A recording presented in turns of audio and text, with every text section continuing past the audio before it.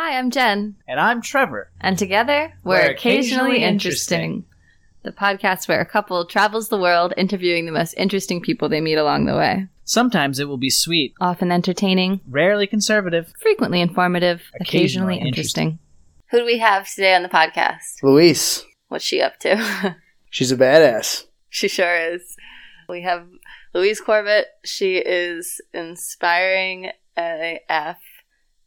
We talked to her about her huge transition from climbing the corporate ladder to the tippy top and then jumping off into a lifestyle of being a creative, independent entrepreneur who is bringing all of her unique interests and qualities to empower women through intimacy, sexuality, and love, and dance, and lots of other awesome stuff.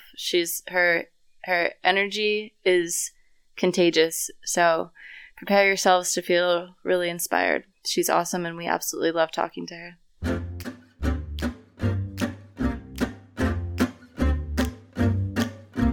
Occasionally interesting. Occasionally interesting.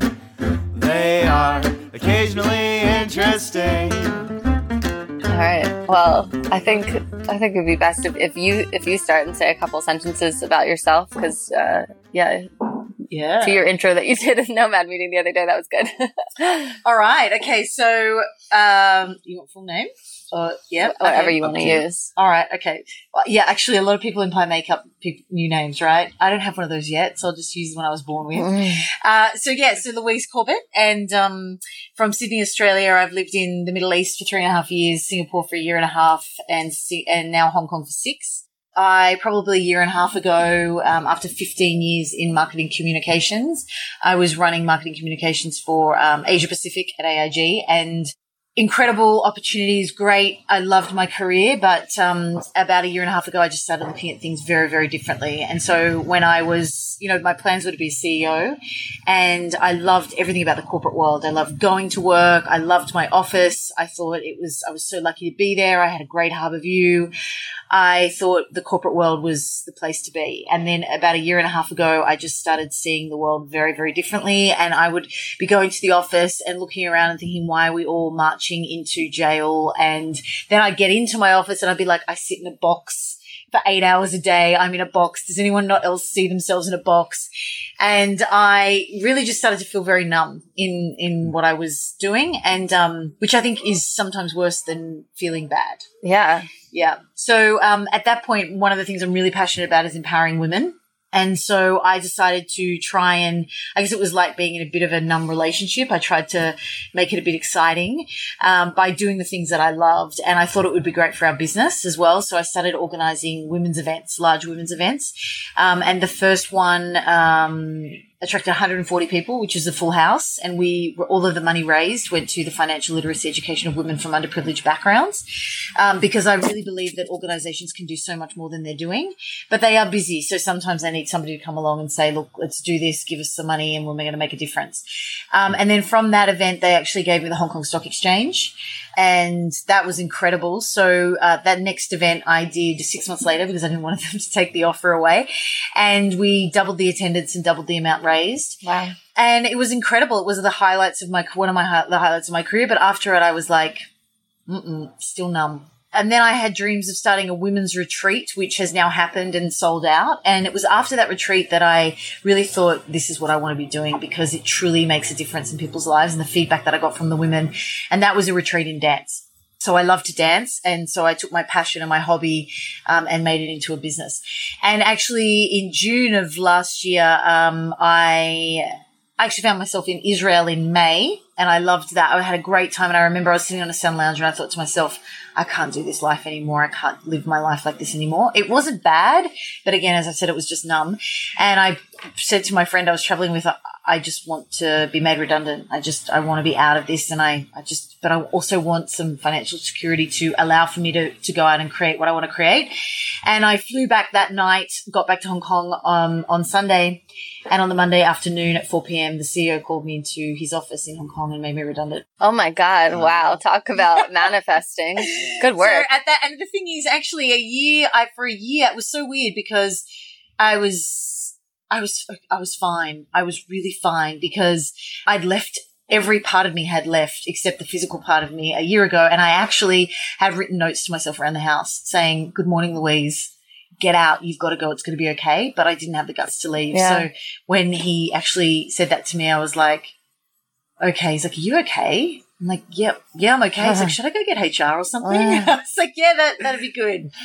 And, so then now I've done my retreat since then. I'm planning my next one.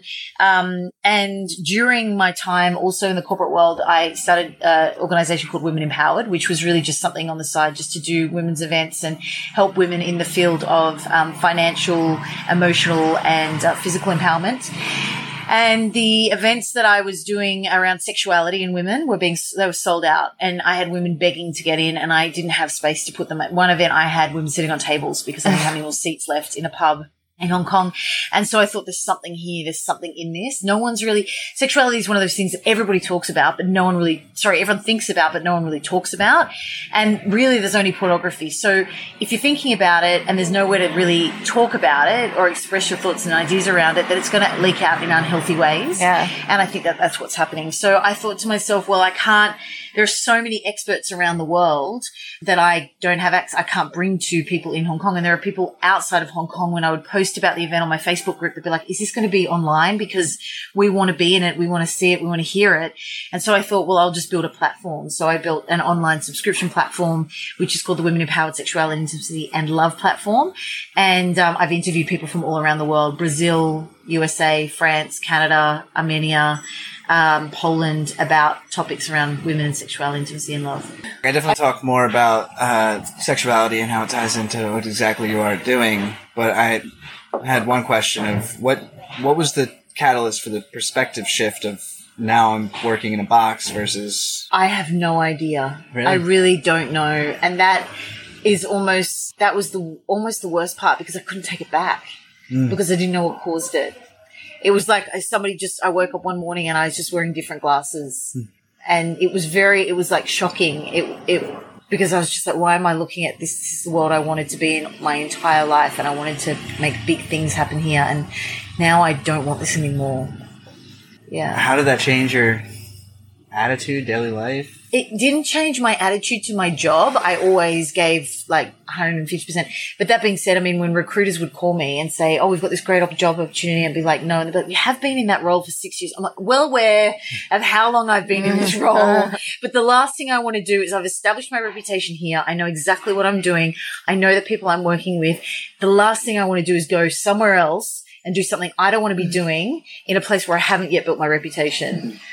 So stop calling me but then the other thing was like, I don't know what's next. I don't know what's next. And so it was kind of like I had a feeling of like, the way I try to explain it is if you go somewhere and you get there and you're like, I shouldn't be here. That was the feeling I had every day. Wow. Yeah. And it was a real feeling of discomfort, like a real feeling of discomfort. And it was interesting because I'm also a certified intuitive guide. So for 6 years, I was working in the corporate world, but then I was just using that money to learn how to dance, travel the world to dance, raw food chef course, intuitive guide course, Reiki healer. So all of these, I was morphing into something else. Yeah. I could absolutely feel that. And, why was I telling you that? There was a point to that story. Well, what is an intuitive guide?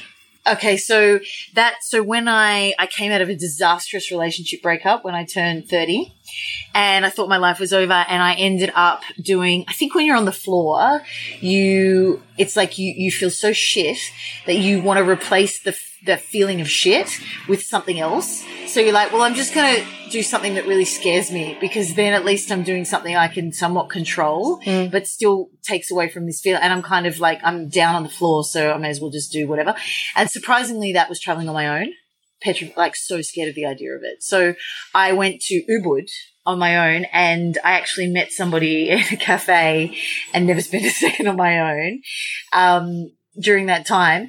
But, What was your question? Why am I forgetting your question? Intuitive guide. Oh, that's right. Thank you. So at that point, I was like, and then actually I ended up in Chiang Mai, actually. So I ended up in Chiang Mai because I started, doing this traveling solo thing. And I met somebody that told me that I should start to meditate because if I don't, because I'm racing, my mind's racing. And if I don't, then if I don't slow my mind, my body will start to break down if I don't start to slow my mind down. So I thought, all right, well, God, let's start this meditation thing. How am I going to, start doing this? And then I started doing like YouTube, right? So I was like meditating with this guy who was like Shri, something from The Art of Living. And then I just started doing it every single day. Wow. And I started to realize I was getting messages. So I would hear like a phone line coming through. And I thought to myself, I want to learn more about how to hone in on this and then also do it for other people. So I did a ridiculously expensive course in Australia. And so that means that I can tune into the inner guide, intuition, the voice of others as well as myself, which everybody has access to. But if you don't work the muscle, you can't get the channel isn't clear. So that's why, so I actually use that in many, many areas. If I run panels, whether they be corporate or not, I can feel into the energy of the room and understand where it needs to go. And if I can hear a question that should be asked maybe there's somebody in the room that, so often when I ask a question, people will be like, I wanted to ask that question, but I didn't have the guts to ask it. So it really helps me there. And then there's something else I do, which is subconscious reprogramming using scent. So, oh yeah, I was reading about that course that you offer with essential oils. Yes. That sounds absolutely amazing, and so brilliant. It's that I've never seen any. I mean, this is life changing. So it's essentially like reprogramming traumas by accessing them through scent. Yeah. So like using different essential oils and going through like therapies. Yeah, because scent can unlock the emotional brain. So if you smell something your grandma used to cook, you can immediately go back to your childhood, or a perfume an ex-girlfriend or boyfriend used to wear. You can immediately remember those times. It takes you there. So we use scent to ground. So usually from a tree, like a cedarwood, copaiba or a vetiver. And then, people come with an intention, something they wanted for some time, but haven't been able to achieve. And we dive into the subconscious mind. So the subconscious, you don't know what's at the subconscious level because generally that programming is between 0 and 6, but you can see it because it creates your physical environment. So if you're not seeing something you want in your life, there's something at the subconscious level that's holding you back. So we dive into that and we also identify a place in the physical body where it's sitting because this is a computer system. So with life, often as people age, their body starts to shut down and there's an aging process in that. But look at somebody who does yoga. Their body's open because they're constantly breaking through the blocks. And if you're doing like a hip opener, you'll maybe cry, but you don't know why. But with this, we're identifying the intention. We're allowing the negative voice to speak, which often we try and silence. But what we resist persists. So we allow it. We shine the light on that, like a monster you think is in the bedroom and you turn the light on and it can't hurt you anymore. And then we identify a place in the physical body and then we go back into the memory. So I often tell my audience to because so often in Hong Kong, especially I see this happen, they try and solve the problem. Right? Corporate's like, what, something must be causing this. And often people will come to the session and say, I want this. And I know it's dad's going to come up because I've got daddy issues. But the great thing is when we dive in, dad doesn't even feature because they've been looking at the wrong thing. And that's why they can't achieve what they want in their lives. So the greatest thing is you dive in and you see these memories that come up for healing. You set the intention to see these memories that come up for healing. And I always say it's not a job for the mind. The mind is not there to help you. The mind holds you back. You need to shut the mind off, which is why we use scents to calm. There are certain scents we use to calm the mind and to switch on the intuition. And then what people do is I say it would be like if you were sitting in another country and you sit on the bed and you're in a hotel and you turn the television on. You don't predict what you're going to see. Right? You just wait for a blank screen to turn into something. And that's what people do. And then random memories come up. And what they need to do is dive into the memory and watch it like a third person and rewrite the story. Because the past, so many people say, Lou, I don't want to do that with you because the past is back there and I've let that go a long time ago. No, you haven't. It's in front of your face and it affects every decision that you make. So you may as well rewrite that story because when they do that, then they can leave the session and actually see immediate changes in their physical environment, which demonstrates that you're your greatest healer. Because I can tune into the group and say, send breath to the heart, it's shutting down. Send breath to the shoulders, the back, the neck. But I can't show them what they see. No one can. So I've had people start businesses, improve relationships. And it's so great because often people will be like, they'll ring me after the session and be like, oh my God, Louise, this happened or whatever. But 3 months later, somebody might come to me and be like, Louise, that session changed my life because whatever. So, yeah. How do you locate where these things are manifesting physically?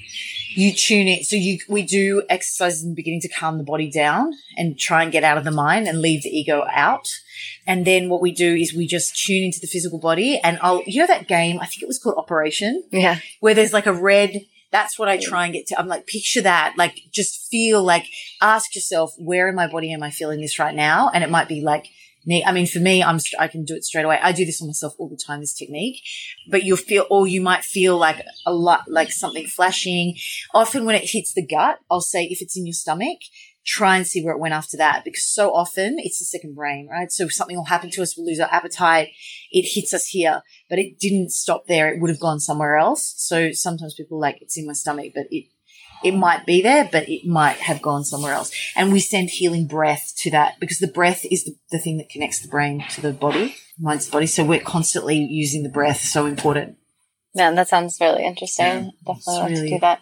It's so nice to meet people who are who are doing, this more hippie woo-woo side of things, but coming from a place that seems so much, it's really grounded and like clearly you're a level-headed, clear-minded person, and you're taking these therapies and applying them to corporate worlds, and that's so unusual and wonderful.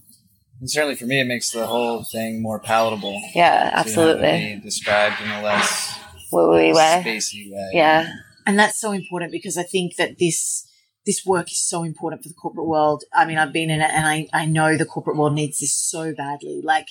Really. But if you can't speak their language, they're going to be like, what did you just say? And I'm not having any of that. So that's why I really hope with my retreats, I'll be able to speak their language to bring them into a safe place where they're like, okay, I'm going to give this a go. And then I can understand maybe what they're going through and, the apprehension that they have around that, because the corporate world really needs help. It really needs help and I think that was another thing that I was seeing towards the end. Like, it's just like, why is everyone being political? Why is there so much fighting on the inside to get something out to the market? It's like, we are fighting inside. So I'm putting so much energy inside before I can even get out to the market to try and do good work. So that's where, and comparison, and that's dangerous. That's dangerous. So, and I think finding that's one of my main company, Exceptional Existence, our slogan is that you're here to do something that no one else can. And if you don't do it, it will never be done like you could do it. So that's why they say the graveyard is the richest place in the world, because all of these ideas and all of this potential has died and never been realized. So that's why it's like, stop looking out at what everybody's doing and get to know yourself. Because when you pull that out, when you pull your authentic self out, there'll be abundance in your life in every form. I want to know about where your drive comes from, and also are there any practices that you institute to take it from this place of ideas to actually making it happen? Because like so many people have these ideas that you're having, but you're out there and like executing them well with detail and like going after it. It's amazing to see. Yeah. So I think probably also because, I felt that around frustrations about being in the corporate world, because I was constantly trying to fight for budget and trying to get my ideas out. So now I feel like I'm just free, and I have all of that energy that I've built up, but no one's getting in my way, which is really good. But I'm very grateful for that time, because it taught me to keep fighting for what I believed in. So now that I can just execute. And I think with my retreat, so my first retreat, which sold out, I had so much fear around that.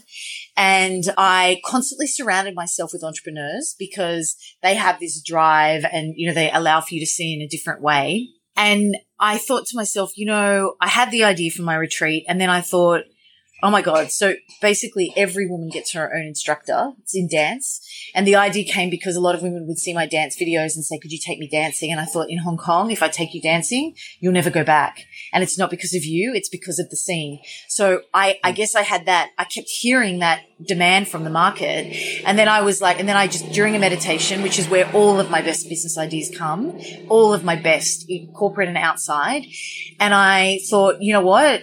This idea came to me, and then I was like so scared to execute it, and I had to get 2 resorts. So I put the money down for 2 resorts. I had no one coming yet. This had never been done before. I didn't know if anyone was going to come. I had to have a resort for the dancers and one for the guests. And, at one point I thought, you know what? I'm not going to do this. And then I thought to myself, if I don't do this, this is telling the universe I can't do this. And I won't let that happen. So I'm just going to do it. And one of my friends who's a really successful entrepreneur, he said, listen, Lou, if you do it and it doesn't work, the worst thing that can happen is that you'll just ring up like 25 of your closest friends and be like, yeah, guys, I've got a villa in the Philippines for a weekend. Would anyone like to join? Because no one signed up for my retreat. And he's like, so what's the worst that can happen? But you have to do this. And, and so that's what I did. And I think, look, to be honest, I think a lot of people were watching me thinking Louise is insane and she's going to fail. And then why do you think that? Because the idea was crazy. Like I was there like, hey, anyone want to come to my dance retreat? Like I've never done a retreat before. I'm like, but I believed so much that I could give so much to these women. And then it just like, I think they were just like, this is crazy. And then the day came when I didn't pay anything for marketing. I just went Facebook Live. And it was interesting because it was all ready to go. And I was talking to one of my friends, who's one of my accountability partners. So we ring each other up and I'll be like, hey, Tony, I want to do this. And he's like, right, I got you. And then he'll check on me every day and he'll be like, how's it going, Lou? Like, I'm doing absolutely nothing. And he's like, Lou, haven't you already like built the site? You've got the place. You've got everything. Why haven't I not seen anything on it? And I'm like, because I'm scared. And he's like, Louise, if you don't tell anyone about it, no one's going to come. And so that was when I really started to like push and promote just in my own network. And nothing like an early bird price. That gets people moving and acting. And then after that, it's sold out in like a month and a half. And I think after that retreat, I guess you just have to focus on the things that make you feel alive and do more of that, because like your life is yours to live and you can only let somebody else live it for you if you let them, right? So I just have this desire, just to live and own my life. And when you do, you just feel so alive. And then for the women to like after the retreat to say, I found another part of myself that I thought I'd lost. I've never felt like this before. That is success for me. Yeah. And I think that that's really key. Somebody very wise said to me once when I was freaking out about leaving the corporate world, and I was like, and I had breakfast with one of my, two of my dear gay friends. They're a couple and they were having a staycation in Hong Kong. It's really interesting because they're very successful, but all they do is wait for their next expensive holiday. So it's like, when can we get out of this? God, thank God Bora Bora is coming up, or like, can't wait to get to the Maldives or staycations, and they said to me, Lou, so, okay, great. It was like I'd been out of the corporate world for like 2 months. I built my sexuality platform and they were like, Lou, how are you going to make money? Like, how are you going to make, and it was this, I was like, wait a minute, you guys are supposed to be you can do this, get out. We're going to be there for you. Like, if you need to stay with us. And I had this moment of like, fear, and I was talking to one of my friends and he said to me, Lou, I think you really need to ask yourself what success is for you, because is it getting to the end of your life and having a great job, a really impressive business card and a big salary? Because to me, I don't think that's what success is to you. I think it's making a difference in people's lives. And I think that's a really interesting question that everybody should ask themselves. What does success look like for me? And when I get to the end of my life, if I look back, will I have considered myself to be successful? And what does that look like? Do you think most people are able to answer that question honestly to themselves? No, I think a lot of people have probably never asked themselves that question. I think they're just doing what they always thought they were expected to do. And it's like the other question where I see a lot of women actually in my work, they kind of break down around, which is that's a lot of instruction. Should we go film?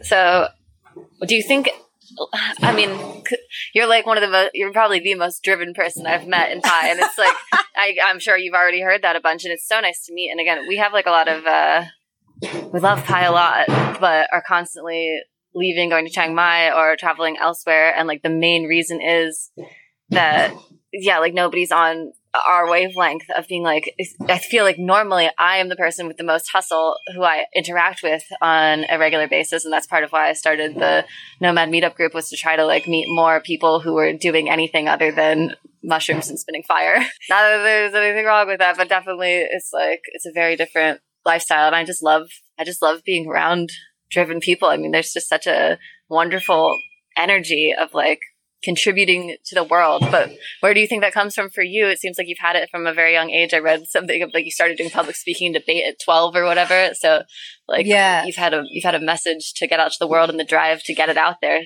your whole life. Yeah, I think I just have a drive to experience life. Like I've always wanted to just like explore and like, what am I going to do? I was thinking this the other day. I wonder if everybody wakes up in the morning and thinks, what am I going to do that's exciting today? Like every day needs to be exciting for me. I just think there needs to be yeah. And actually the other thing that I know we hear a lot about, I mean, there's books around it, like The Miracle Morning. I don't know if you guys are familiar with that book. No. Well, it's having a morning practice. Oh, yeah. So a lot of people talk about it. A lot of people don't do it, but it is a life changer for me. It changed the game. I think so. What's your morning practice? So I get up and I read and drink coffee. So what do you read?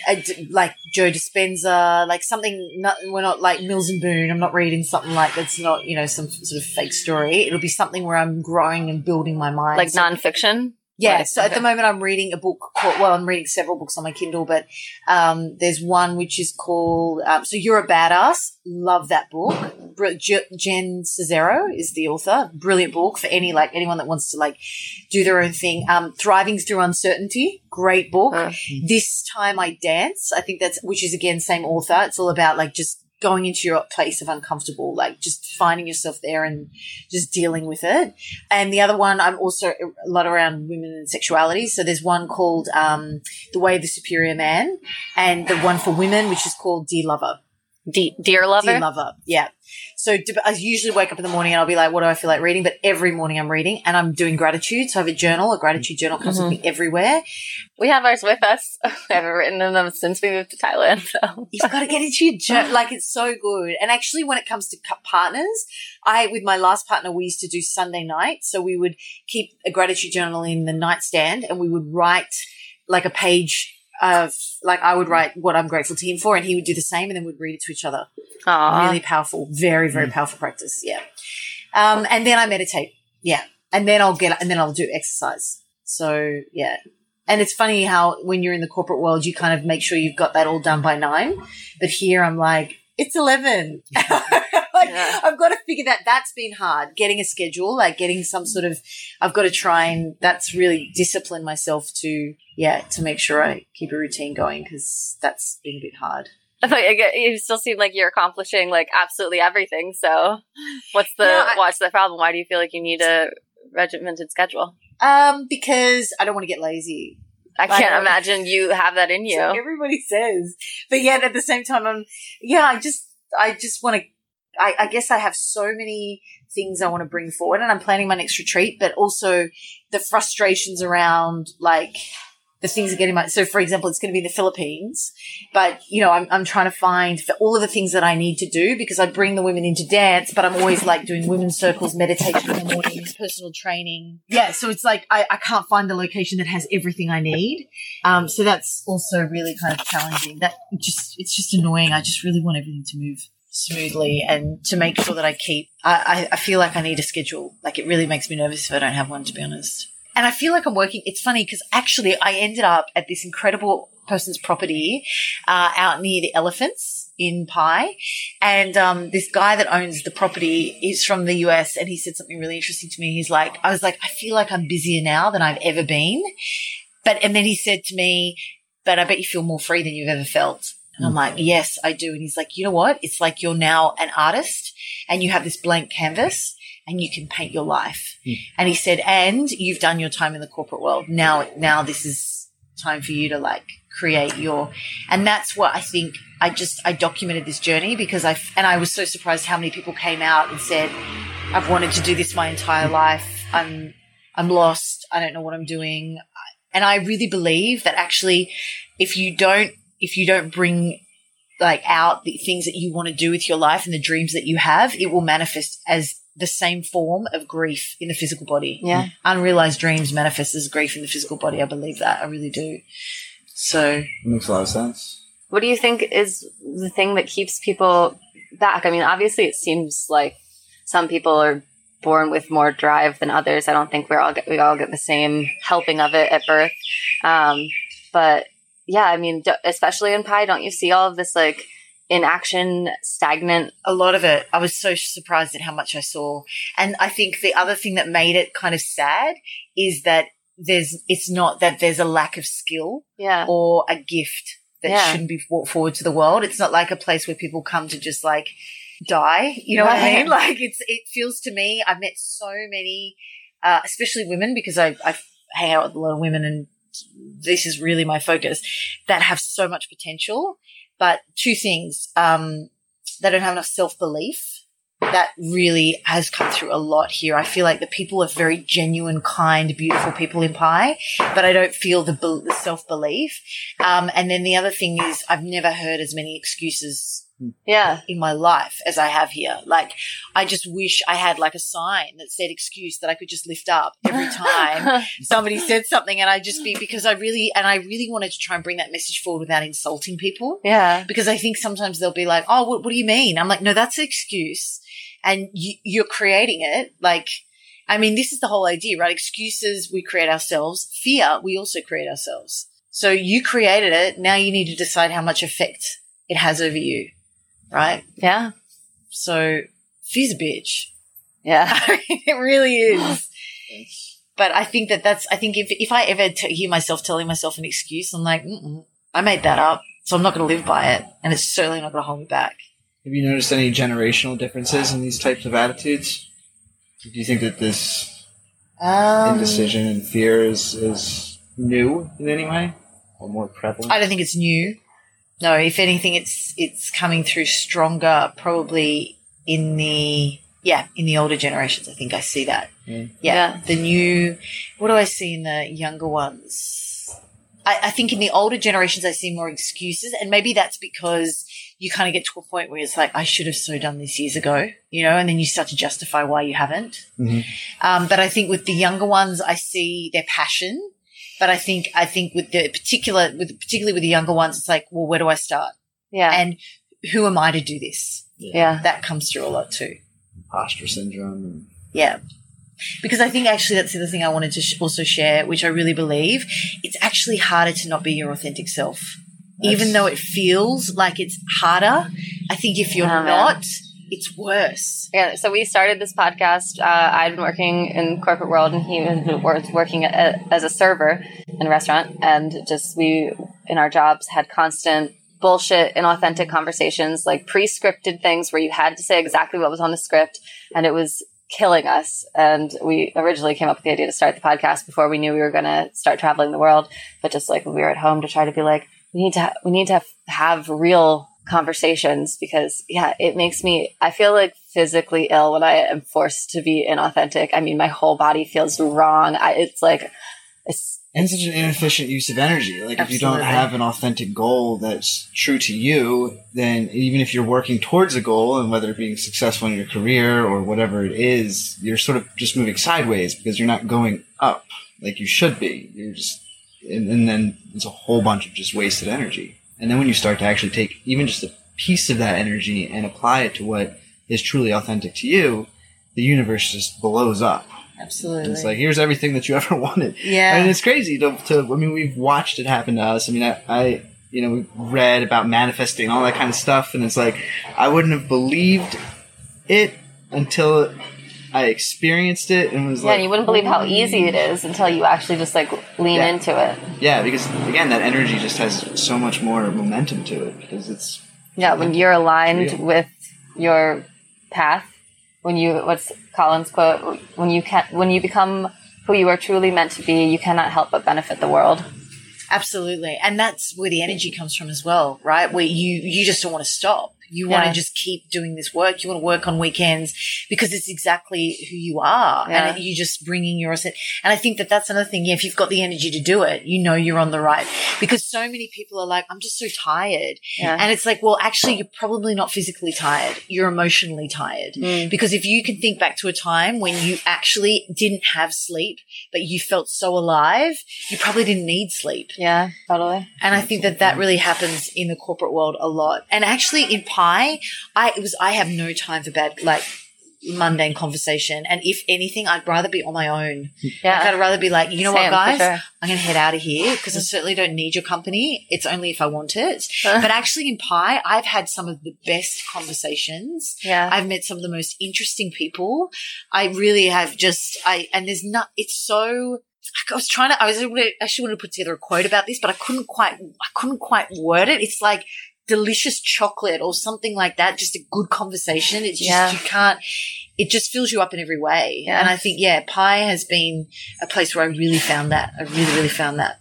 It's like traveling in general. It's just meet so many interesting people that are willing to go and do something crazy, like go to this mountain town 3 hours north of the only city, and that just sort of weeds out people who aren't ready to make that choice or that leap. Yeah, absolutely. And I also I was in fear of leaving my job and not having a business card anymore that would impress people. Yeah. And actually, when I left, it didn't even bother me. And I feel like, it was a fear that didn't exist. It never actualized. Wow. You know, and I think your point also about like doing the things that are brave. I think if you start to take steps and then all of a sudden angels fall on your path and things that just shouldn't work out do, you need to keep going. And if things start to feel really awkward and difficult and nothing moves, then you probably need to stop and look at where you are. But I think the only thing that the universe will not help you out with is the discomfort, the incredible discomfort that you have to go through, because you can only go through that. But it will help you with angels that will fall on your path and be like, you're uncomfortable, but here's a place to stay. You're uncomfortable, but here's this helping hand. You're uncomfortable. But that discomfort where you wake up every day and you're like, oh my God. And I think that that's the other thing. I had no reason. It's like I say, nothing makes sense, but everything feels right. And the great thing is when you've got you've got nothing to hold on to, that means that nothing can be taken away. So you just keep walking forward down the jungle path where there's no fucking path and you can't, and there's trees everywhere. And then you take a step and you're like, holy shit, that tree moved out of the way. And then it just continues to go that way. Yeah. So what does sexuality mean to you? So that's really interesting. I think that actually the reason why my journey around sexuality for women started when my breakup happened. At 30? That I mentioned at 30.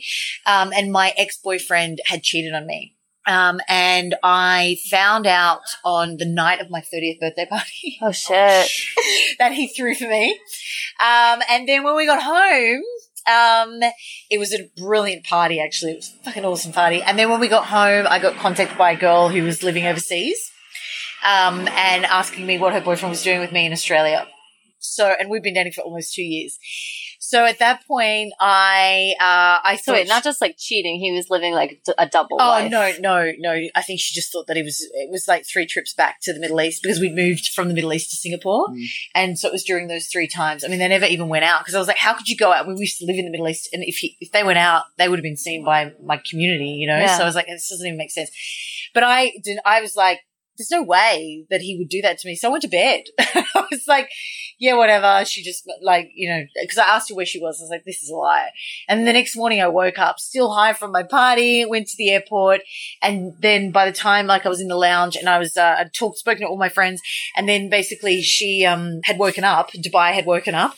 And, by the time I took off, I knew that he had cheated. So it was just all of this stuff that we talked about. I was like, he has actually cheated on me. So, we basically flew back. He denied the whole thing. And we flew back, and within 24 hours, I had moved out. I had no home, and he never saw me again. And I had, again, another one of those moments in my life where I was like, I don't know what I'm doing, but I know I can't be here anymore because you can take everything from me. You can take my home, you can take everything, but you cannot take my heart and my dignity unless I give it to you, and it's not yours, and I'm out of here. And so I left, and it was really interesting because in that relationship, I mean, we were serious. We were very serious. And the cheating part was a bitch, but also I thought to myself, you know what? I didn't actually even enjoy my sexual experience with this man really? And I thought to myself, I was going to actually potentially, we were talking about marriage, and I was just going to, I said, there's got to be more to it than this. Like, there's got to be more to it than this. It was like I professed to the universe with every part of my body.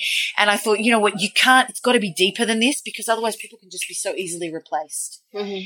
And then it was like the universe was like, oh, you're interested in that, are you? And then from there on, I had, like, when I went to Ubud, and I met a guy who was actually, Tantra yoga instructor, and we spent 3 days together, and this whole new world around sexuality opened up for me. And I thought to myself, no woman, I just had this idea where I was like, no woman should be having bad sex. And at that point, then I started then the universe kept giving me all these different, I went to Cuba, something happened there. I was in Bangkok. Yeah. I mean, all over and then I thought to myself, I'm not here to teach it, but I'm here to connect women, because I feel so passionate about it that I think because I feel so passionate about it, because people feel like they can tell me anything, I create this safe environment where I'll be like, why don't you come along on this journey with me? And then I take them to the professionals and the experts, and I bring the experts to them or whatever. So that's where I really started to get curious about it. And when people, like, a lot of people are like, oh, Lou's building an app or a platform that's going to tell people to have sex, how to have sex. It's not, there's a bit of that, but it's not only about that. It's about all kinds of things that women maybe don't even think about, or men, things like the damaging effects of pornography. And that has come up again and again. So I interviewed just last week a doctor from the US that was speaking at Mind Valley. I don't know if you're familiar with Mind Valley. Yeah. Well, it's a big gathering of people. And she was talking about the fact that when she sees a lot of young men come in, like under the age of 25 with sexual dysfunction. Yeah. And if they're under the age of 25, her first question is, how much pornography are you watching a day? Yeah. Because your body should be working just fine. It doesn't make sense. And she said it's every time it's pornography. And because they're consuming so much of it. And this is our education around it. Yeah. And, talking about things like making the orgasm the goal, dangerous. And actually I spoke to one of the guys that's on my platform, was talking about how the pornography industry is created like the pharmaceutical industry. It's created with addiction in mind. Mm-hmm. So it's like, and sometimes there's a good place for it and there's a use for it. Like if you've got a headache, you need a Panadol. But if you're addicted, there's a problem. And this is their intent. So talking about things like that, talking to women about the importance of embracing their femininity, because so many women don't. And this is something that I see in the corporate world again and again. So a woman will go to the corporate world, she'll be masculine. She'll come home and probably bring that home with her. By the end of the day, she may not realize it, but she's exhausted. She's not her authentic self. And then in the longer term, it can really result in burnout. So talking about that, really talking about the idea of like being a queen. Don't be your partner's carer. If your partner's unwell or needs help, find him help.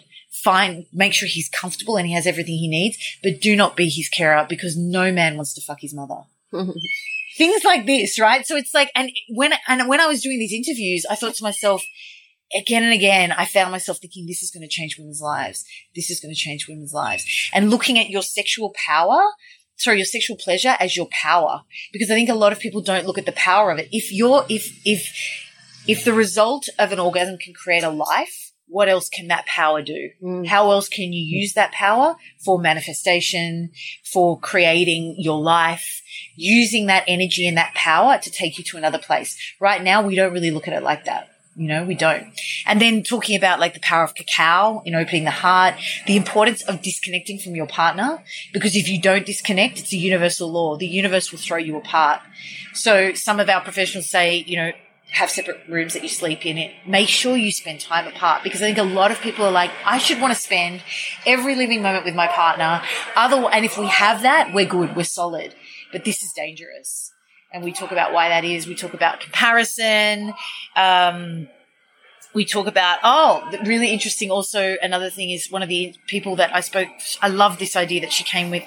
She's like, if you're staying at home, like for example, if you're in a big house and you're in the other room and all of a sudden you're watching television and there's a horror scene that comes on, you won't generally adjust the volume. But if there's a sex scene that comes on, people will usually get the remote control and turn the volume down. So why do we do that? Why are we condoning like pain and horror, but yet we're trying to hide pleasure? I agree wholeheartedly. Absolutely. It reminds me of like the comedian, The Marvelous Miss Maisel. You seen the show? No. It's fantastic. He's talking about, it's like, we'll take our kids to see these horrific horror films, but God forbid they see people, engaging in a loving act, and that's completely inappropriate, and how absurd that is. Yeah. I mean, and why do you think that is? Why do you think society is? Control, Oh, that's right? got to go way Like- back. Yeah. And I mean, yeah, I think that the no one wants to talk about the power of pleasure. That, Why not? I mean, that seems. well, I think that then it's like, why do they put fluoride? I mean, that's a whole nother. Why do I make my own toothpaste? Because I don't want to calcify my pineal gland with fluoride.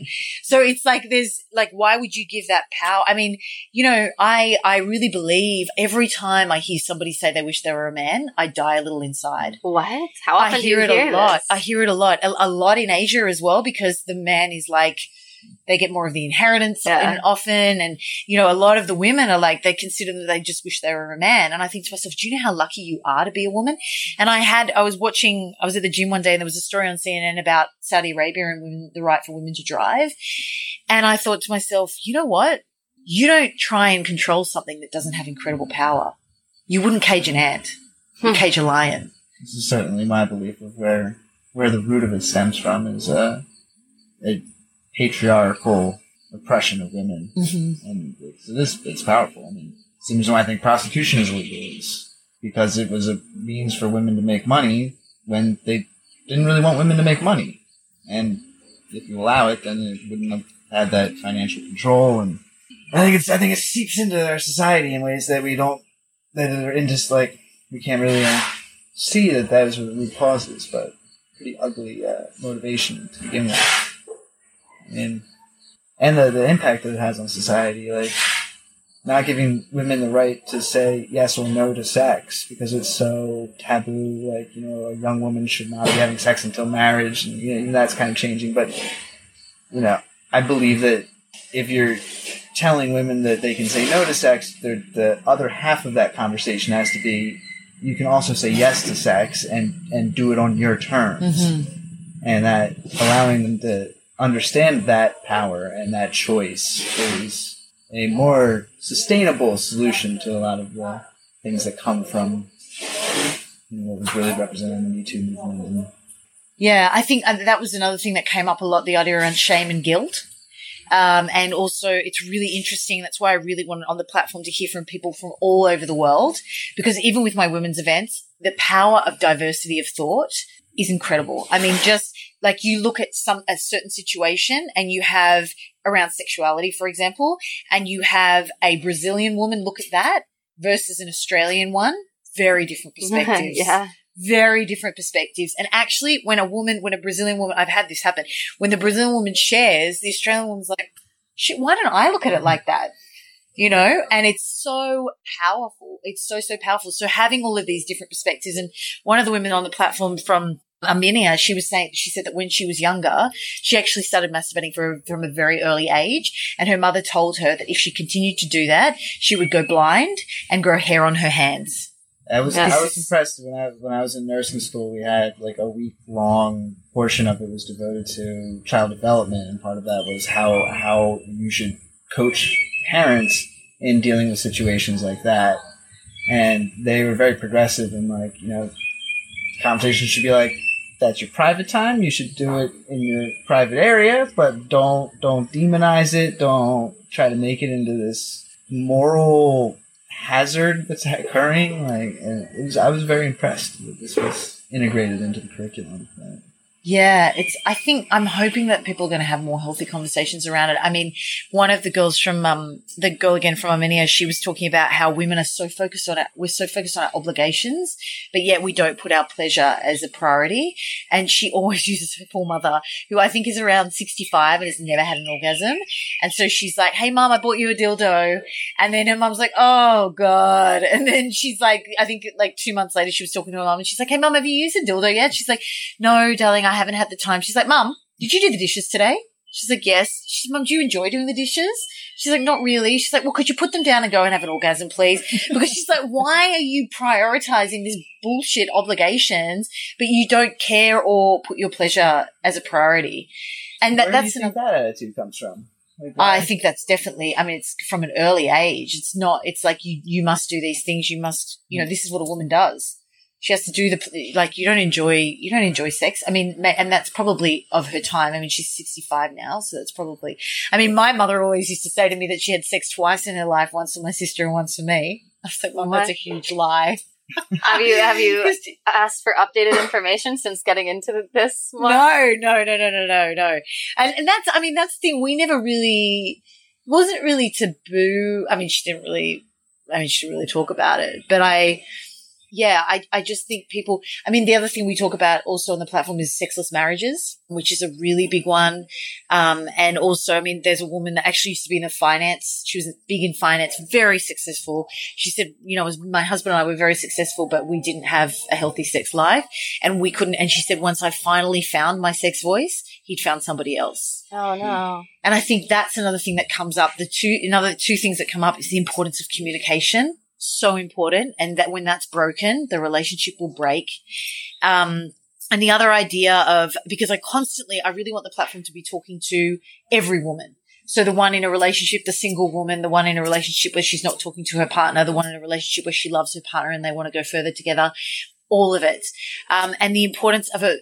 But again and again, it comes back to say, it has to start with you, right? What does it mean to find your sex voice? Just to be able to talk about it. Openly, honestly. Yeah, that's desires. Exactly how she's feeling. So there was another woman on the platform who, so interesting, she said it got to a point where she would have rather read a book than have sex with her partner. And I asked her to explain that further, and she did such a great job at it. She said, Lou, well, the thing is, so we had so many problems. And so what I would do was I would think about how long I could hold off until we had to have sex again so that our relationship would stay kind of somewhat stable. Because if we didn't do that, then we'd have to talk about our problems.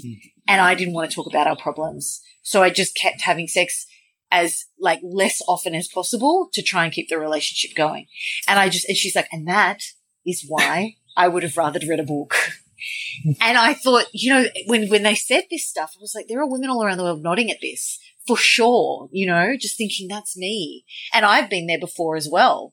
So I think that this is this kind of, sometimes it's so often that you don't have to take massive action. You just have to change the way you look at things and your life can change. See, that seems counterintuitive to me. I feel like if you're having sex, you could also not be talking about your problems then. Yeah. What do you mean? So she has it so they don't have to talk about the problems. She has the sex. Yes. So she's okay. like, how long? Okay, when maybe we'll have sex again in 2 weeks so that it still looks like we've got some sort of relationship going, and then we don't have to talk about our issues because I don't want to talk about our issues. Okay, I see what you're saying. Yeah. Gotcha.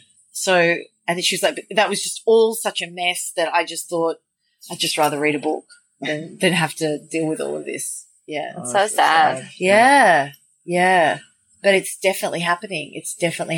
So, and then the whole idea of self-pleasure. So this is another idea that comes up again and again. It's like, how can you ask and expect somebody to pleasure you if you have no idea how to pleasure yourself? And how can you expect somebody to pleasure you for longer than 5 minutes if your pleasure practice lasts 5 minutes? Which is really empowering because it's like it starts with you first. So fix you, because that's everything, right? It's like everything in life is a mirror to who you are. It's actionable. That's exactly. That's brilliant. Yeah. Wow. Are there healthy, I don't want to say alternatives, but to combat having porn as the only influence topic of sexuality in mainstream existence, what other things can balance that out? Yeah. So I think things like not making the orgasm a goal. So just doing things just to feel good, right? So it could be just touch. And actually there's something that I learned about here in Pi that I didn't even know existed, and it's called a cuddle puddle. Have you heard of a cuddle puddle? Yes, of course. Okay, so I didn't know that this. I was like, "What the hell is that?" And actually, I'm really encouraging the girl that told me about it to start one here in Pi. Didn't she just post about it on? Oh, she might have. On the Pi family group. Oh, fantastic! Yeah. Finally, she did, because there's you can access things like that, a lot of that kind of thing in Chiang Mai apparently, but not so much in Pi.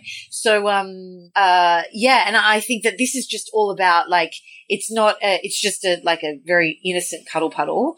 So it's just touching and stuff like that. But just focusing on that.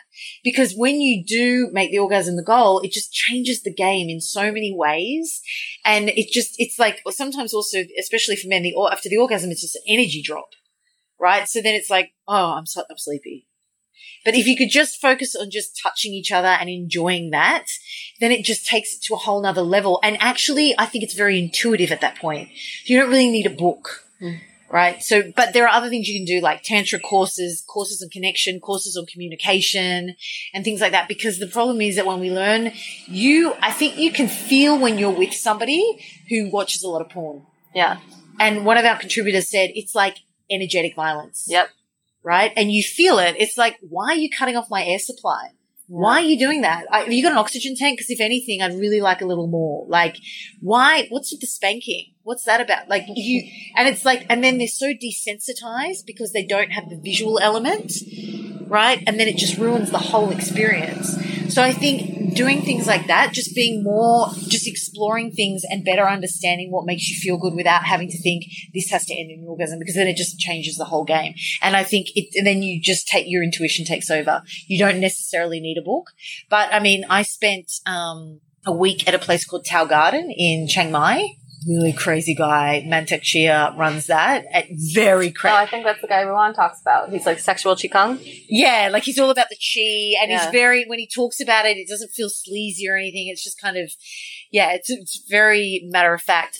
But yeah, and he has a lot of books that like his bookshop is a sex shop. I'm like, this is not a bookshop. This is a sex shop. Look at all these crystal dildos and yoni eggs and stuff like that. So I think just constantly reading about stuff. I think I was telling you, I had two things there was an interesting fact that I had two little snippets. People don't think about it. I can't remember what that was. Yeah, what are these notes you've brought with you? Yeah, no, I was just the other thing is that this idea of knowing yourself, like, so we talk about erotic blueprints, which is another really interesting thing. So there's 5 erotic blueprints. There's like sensual, sexual, kinky, shapeshifter, and there's one more, and so it's all about like knowing who you are. And so, for example, if I went up to you and I just did this on the outside, like that, would you be like, so turned on, or would it be like feeling nothing right now? Or do you need more of a hard touch or more of a soft touch? And then better understanding yourself so that you can understand what you need, and then also understanding what your partner needs. And it's really interesting, like how do you mix a sensual, so somebody that just needs like feather touch, with a kinky who needs to be slapped. So talking about that kind of thing and making sure to understand each other, because so often the woman that was talking about, Natalie Summer, who talks about erotic blueprints, she says that so often relationships break down because there's no communication and there's no understanding. And so when you can understand each other and understand what each other needs, the game can change. And she said that also sometimes erotic blueprints, understanding your erotic blueprint can actually pull a relationship that's maybe somebody's cheated or it's broken down back into place, because then that person's like, my God, I'm actually understood. I just thought she didn't know who I was, but she actually didn't know what I needed. So that can be really powerful as well. And then we were talking about the importance of receiving. So women aren't very good at that. And just the fact that, like, I think you were downstairs, but talking about, like, a woman's mind is very, very different. And so Skander, the guy that I interviewed on the platform, he said, don't think that your mind works like a man's. So a lot of women are like, oh, is he happy? Oh my God, is he turned on? I don't know. Is he enjoying this? Oh my God, I don't know. And then Skander said, look, you're naked. You're there. You've done enough. Now it's time to focus on receiving, and enjoying. So.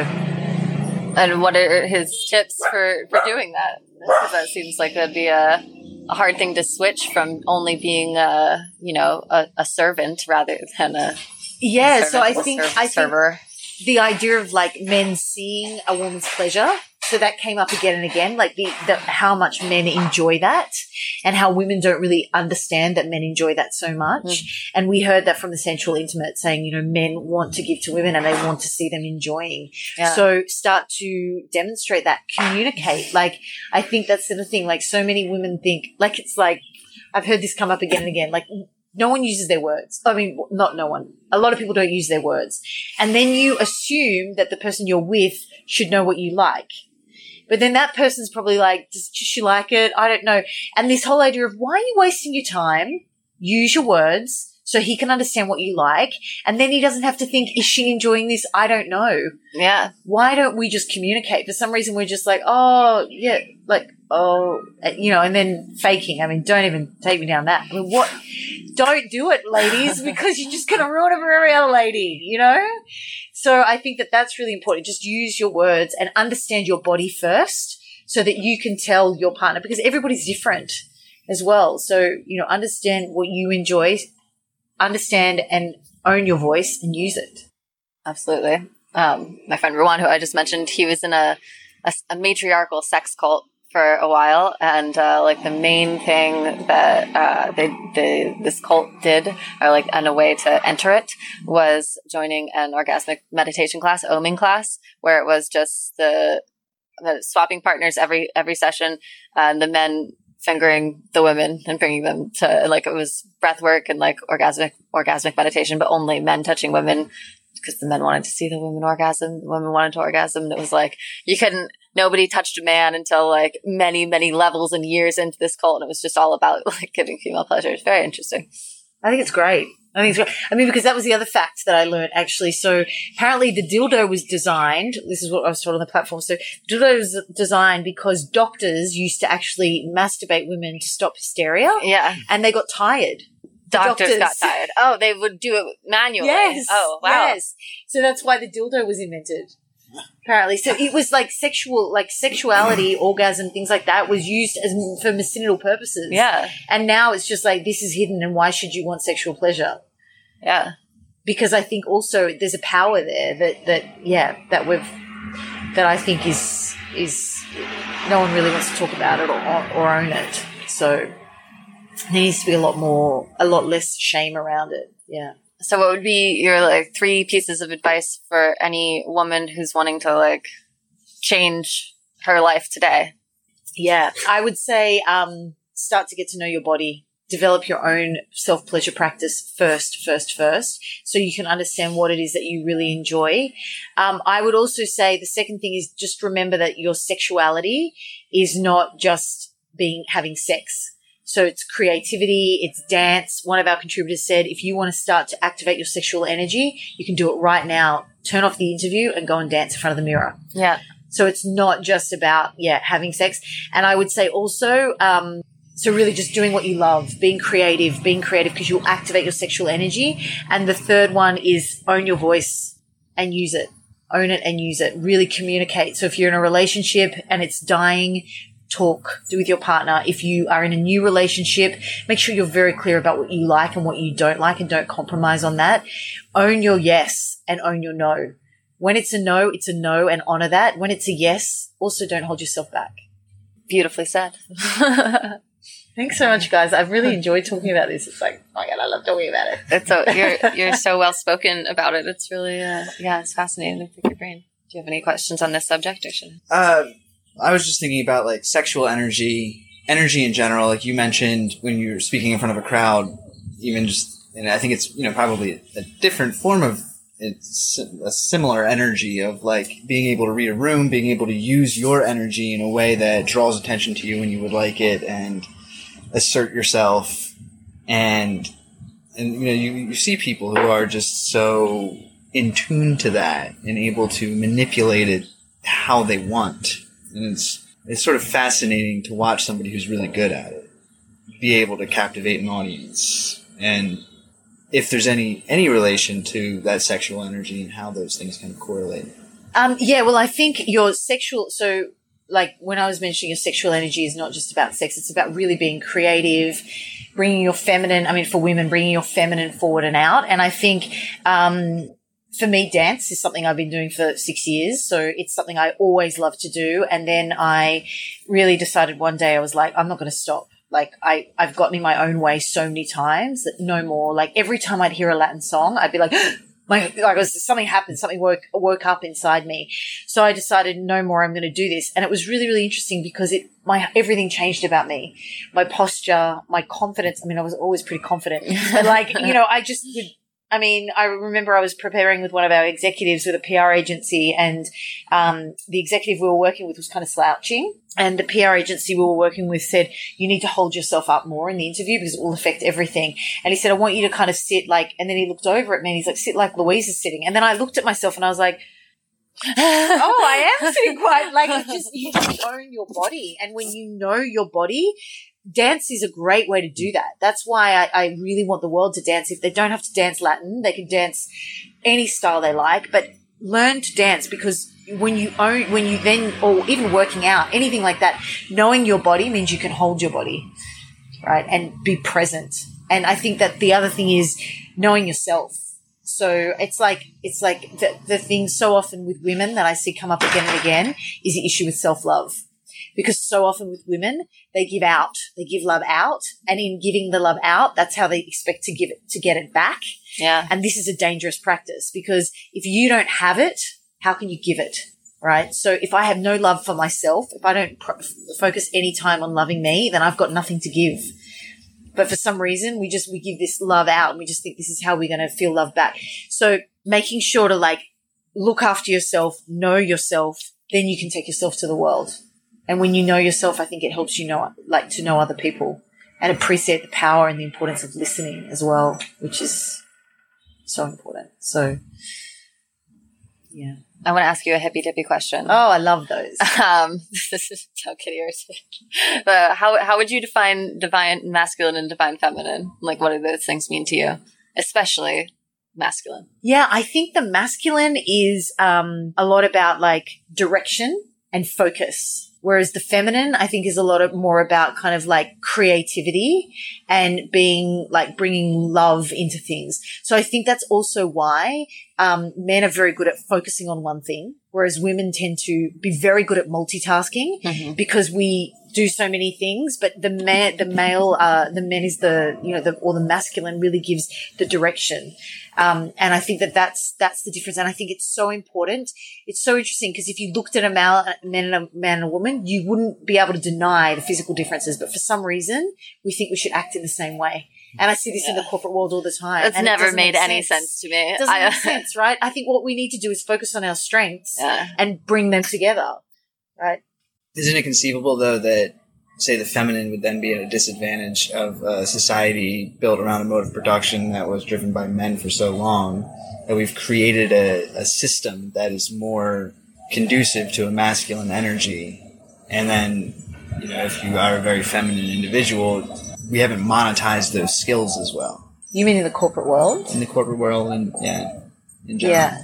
So it's interesting because when I do my women's events, I always bring in the numbers, which really don't give me much joy, but it's important. And in my last women's event, we brought McKinsey in to talk about a research piece that they'd done, which was called The Power of Parity. And it actually demonstrated that if you don't become more gender equal in your organizations, you're leaving about $4.5 billion on the table. Wow. And this is really interesting because it demonstrates the importance of the power and the importance and power of gender diversity. And it's really diversity of thought. Yeah, it's really diversity of thought and the importance of that. And I think what we need to do is start to question. I mean, there's another fact that the majority of fintech unicorns companies actually are run by women, and that demonstrates an infrastructure that is really conducive to the feminine. So she doesn't have to be at the pub on a Friday night. She can work the hours she wants to work. She can still be a mother. She can look after her family, and she's running very, very successful businesses. And I think we need to start to question the status quo because I think no one's really doing that. I think we're just constantly working towards one of my events. The panel discussion was, what is the archetype of a leader? And should we start to question that instead of just thinking, how do I have to manipulate my entire life and be so inauthentic in order to get to that place that everyone is striving for? And I think the reason why it also stays that way is because there are so many men at the top that have sacrificed their lives and done hardship allowances and worked hours and hours and hours to get to this archetype. Yeah. And so that therefore in a way makes it stay as it is. But we don't start to question that. And I think we need to start to question that. And I was actually at a women's event in Hong Kong, and there was Cambridge University had come across to present on this study. And there was a man in the room, and this woman stood up and she said, you know, she was talking about like how men have this opportunity to network, and they're on a Friday night, they're out at the pub, and, you know, and she's like, I've got to go home to my family. And a partner at the law firm stood up and he said, actually, I hate going to the pub on a Friday night. And I think we need to start to question that. We need to start to look at that. I was running a panel at a Festival de Féminine. So it was like this, originally from France, obviously. And it was happening in Hong Kong. And it was really interesting. This woman, it was about having it all. And this woman was an entrepreneur, and she was saying that she got a text message from her son's school to say, your son's got like a Christmas carnival or something at 3:00 on a Thursday afternoon. And her husband wrote to her and said, don't worry, honey, I'll take him. I know you can't make it. And she had her own business, and she said, I looked at my husband's message and I thought, but I want to go to that. And I had this real aha moment at that point, because you see there were a lot of women's panels where it's like juggling it all. How do we do family and, you know, and work and all of the other stuff that we've got? How do we manage it? If you ever had a man suggest or if there was a men's panel that talked about that, people would be like, why are you talking about that? Because men are just never given the option, right? And I really think that with time, it's going to cause a lot of male depression, because it's like, you're the man, you earn the money, you go to work. What about the man that wants to stay home and look after his kid? You know, I think that this is something we need to start to look at, because women are like, oh my God, I have to juggle it all. Well, at least you have an option. My dad was a stay-at-home dad. Right. And I just don't think, and actually that's why for my next women's event, I want to do a panel of trailing spouses that are men. Yeah. And see what they go through, because a lot of them are going to like mothers' meetings. Yeah. And they feel terribly left out. They hate it. Yeah. Because they're judged. They don't fit in. The women don't accept them. Aw. So we need to start having these conversations, because I think a lot of people think I'm a man hater, but I'm absolutely not. And they need. Why would you don't now come off as a man hater at I'm all? so focused on women. How does that mean you hate men? Well, because I think that that was just their assumption. I mean, if I ever go to an event where people are like throwing up statistics about the pay gap and how badly women are treated, I'll walk out. Yeah. Because that doesn't get anyone anywhere. Yeah. That's why we focus on the strengths of women and what women bring in organization, so that people can leave thinking, shit, we need more women. They're really great. Not like, oh my God, we've got this problem we need to fix. And I think generally also a lot of what has happened in the past is we have this problem and then we just give it to men and we're like, could you fix that for us, please? And they really want to help, but they don't know what to do because they don't understand it. And this is what's so also interesting from my events. The men that come, and we don't have a huge number of men. I always try and get the women to bring a man along. But when they come, like after the event, people come up and give me their feedback, which is, thank God, very positive. But the men come up to me, and what's so interesting is their feedback, because they will often come up to me and they'll be like, we just didn't know. We just didn't know this was happening. Like, oh my God, this was so eye-opening, Lou. Like, we had no idea. Yeah.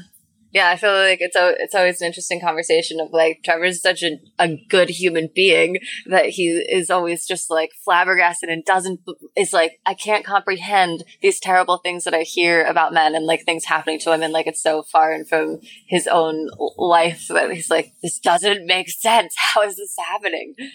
But to be fair, I mean, I feel like people will treat you the way that you demand to be treated. And I think that, you know, while the way that they're treating you, if that is bad and poor, is a poor reflection upon them, ultimately the solution is not to try to change them, it's to try to change yourself and demand better. And until you do that, you can say it should be different, but it's insanity to expect anything but. Like, my cousin, more of an aunt, is a very strong, grounded, powerful woman. And we were talking about she's a conservative. She lives in a rural upstate New York, where it's kind of red area. And we were talking about sexual harassment. She's like, I've never been sexually harassed. She's a nurse. This was like during the Me Too movement when it was like really just getting started and huge. And I mean, and having that conversation with her was really fascinating because, in my opinion, I feel like why she was able to say that and say that truthfully was that, one, she wouldn't have tolerated it. So if something did happen, she would have put her foot down and said, this is not how I'm going to be treated. No. And then the way that she looks back upon those instances is completely different than somebody who's saying, I was sexually harassed and there was trauma from that. It's more just like, this is something that happened and I didn't allow it to continue to happen, and that was the end of it.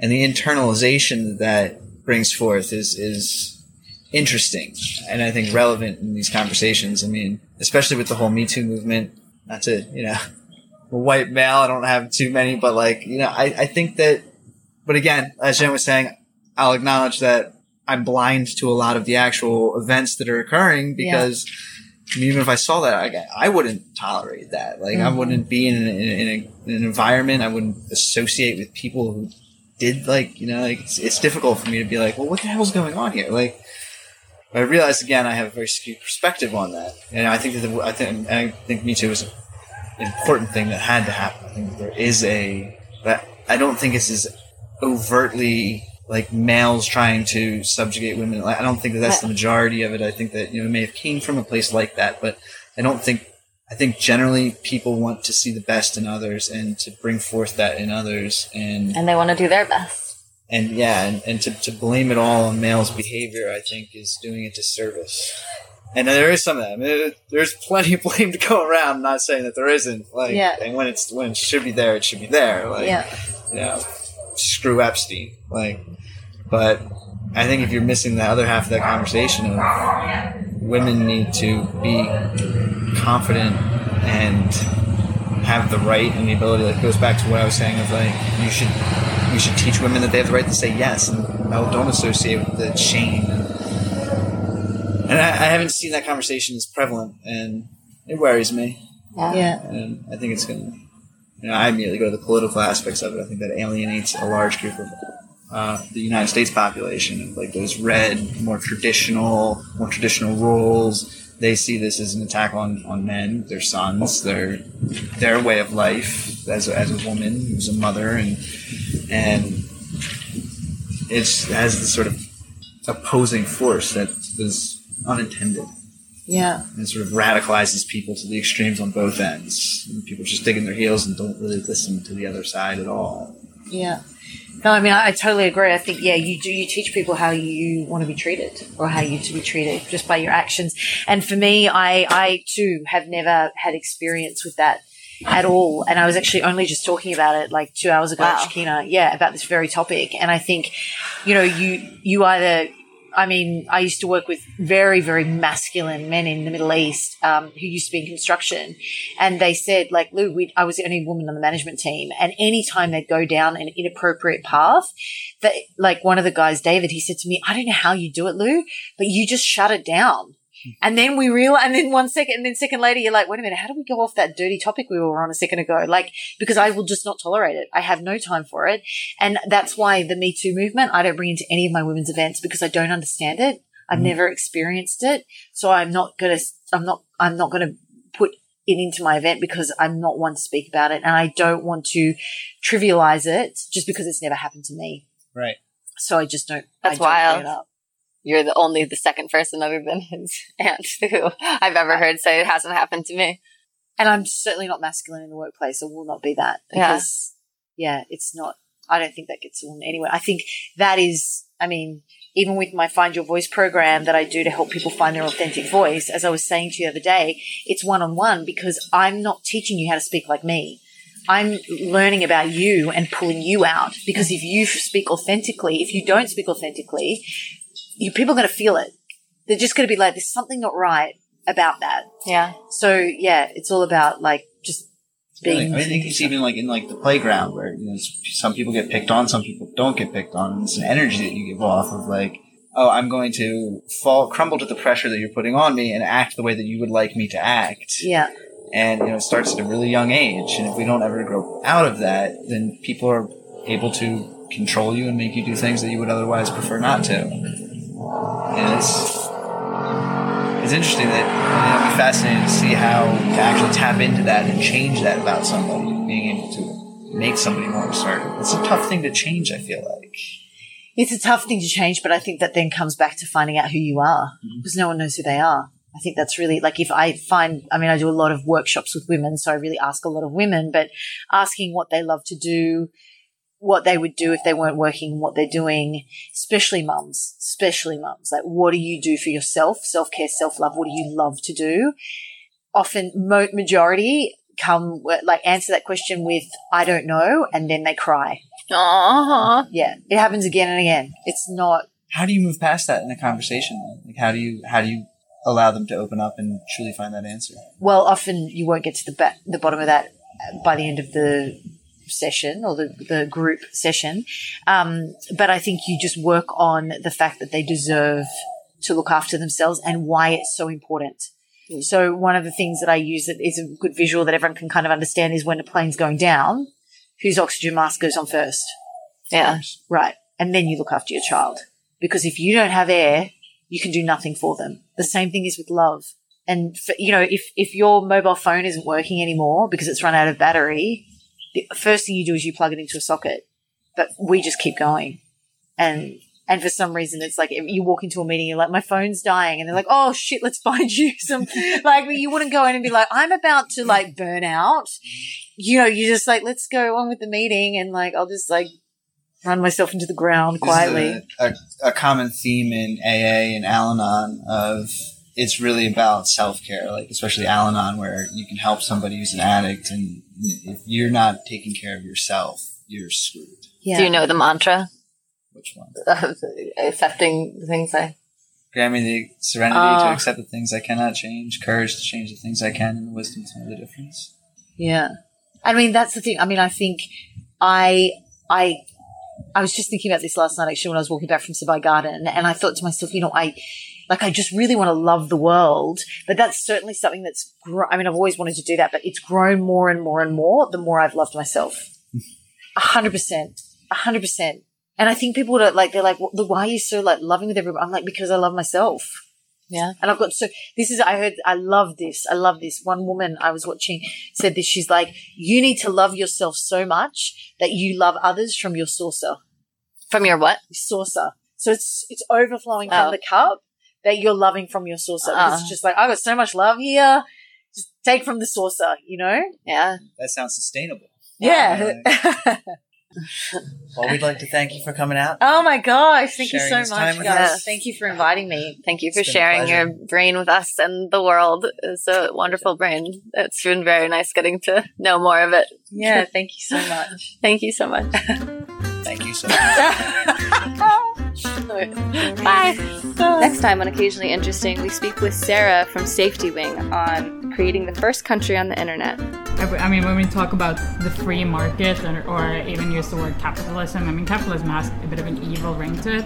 But to me, that expression just means human nature on a macro level.